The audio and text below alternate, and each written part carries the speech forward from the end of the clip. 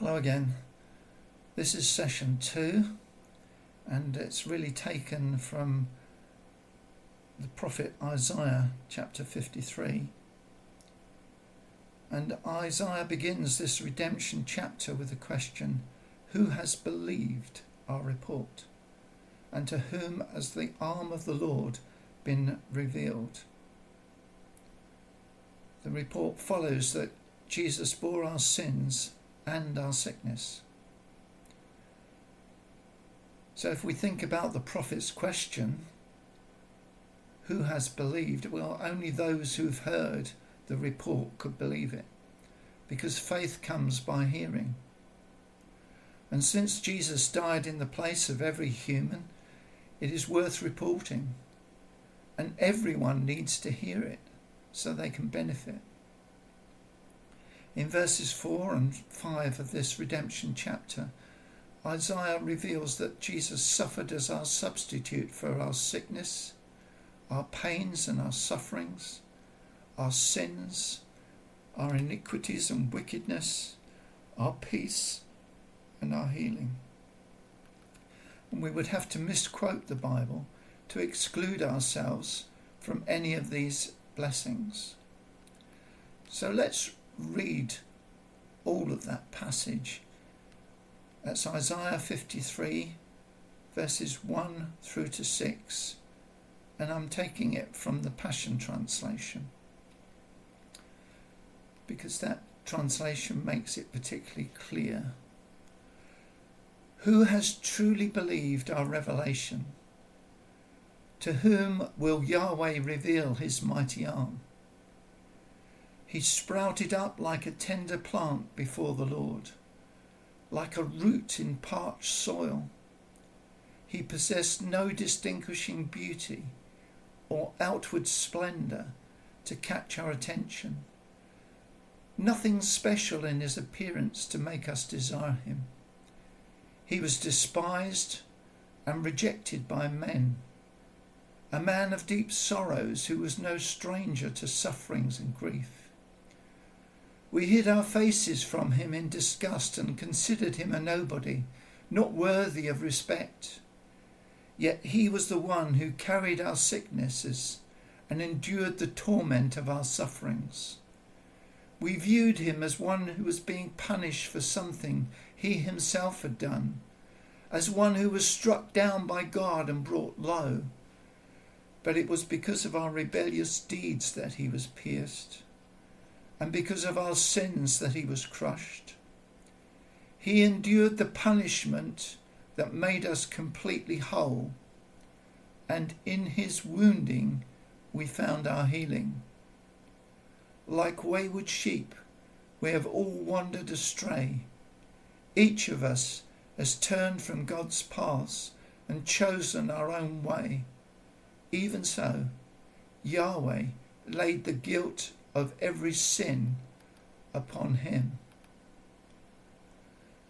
The prophet Isaiah was writing this some 700 years before Jesus was crucified, yet it gives a remarkable insight into what Jesus' sacrifice on the cross accomplished.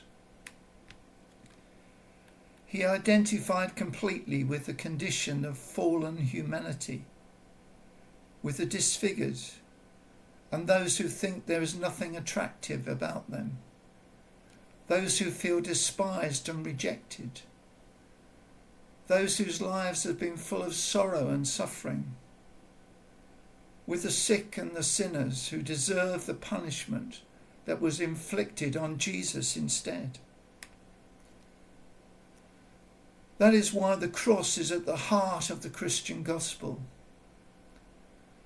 The Bible tells us that all have sinned and come short of God's standards, including all those who, in this world, people would say these are good people. You see, we can't earn our way back to a relationship with God, but Jesus died in our place, taking all of the punishment, all of our blame, all of our shame, and all of our sickness. Hallelujah. Because of what Jesus has done, all who believe in, trust in, and rely on him can receive all the blessings that Jesus deserves. We can be forgiven, totally accepted by God, with no shame, no blame. Isn't that good news? For those of you that know something of this Isaiah scripture, there are two Hebrew words,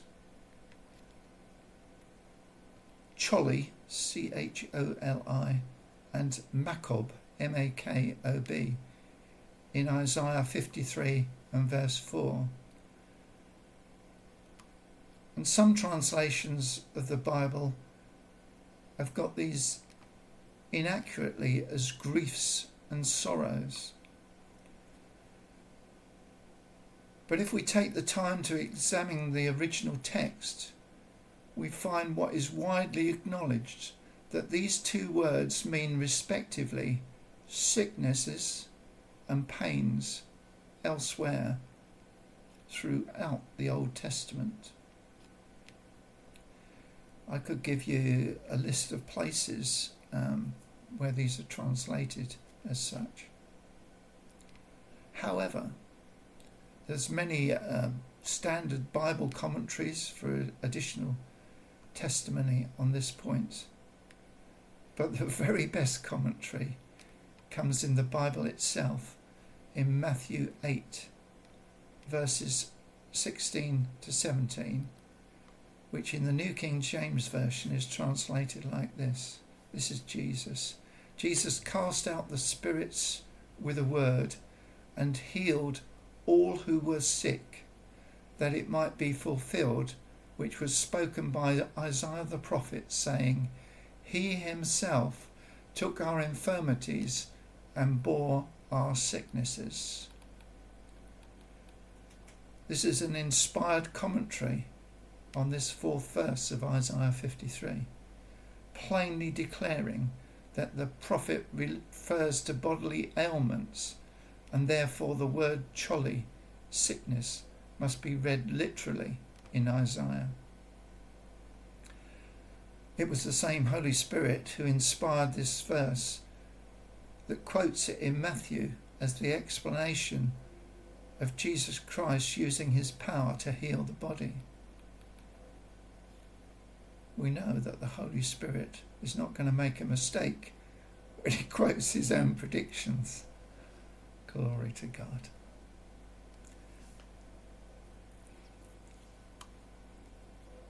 If you studied the scripture, you'll know that there's a translator called Dr. Young he produced a literal translation of the Bible. And if you care to look up the way he's translated this Isaiah passage, he makes it clear that he's talking about sickness here as well.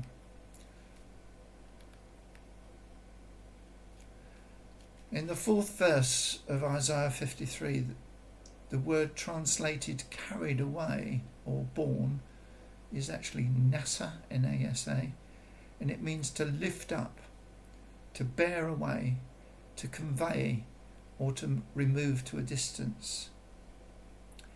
And this is a Levitical priesthood word, and it's applied to the scapegoat that bore away the sins of the people. In Leviticus 16 verse 22 it says, the goat shall bear, that's Nasa, upon him all their iniquities unto a land not inhabited, and he shall let go the goat in the wilderness. So we can see that Jesus bore my sins and my sickness away without or outside the camp in the New King James Version.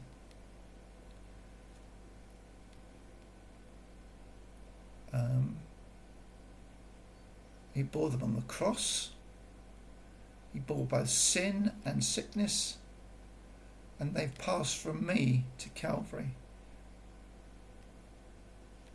Hebrews chapter 13 and verse 13 makes this clear. Salvation and health have passed from Calvary to me. Hallelujah. That's good news. Again, in the 4th verse of the redemption chapter, the Hebrew word for borne, nasa, and carried, sabal, are both the same as are used in the 11th and 12th verses of the substitutionary bearing of sin. He shall bear, sabal, carry, their iniquities, and he bare, nasa, the sin of many. Both these words signify to assume as a heavy burden, to denote actual substitution and a complete removal of the thing borne. So when Jesus bore our sins and our sicknesses and our pains, he bore them away, he removed them, and both these words mean substitution, one bearing another's load.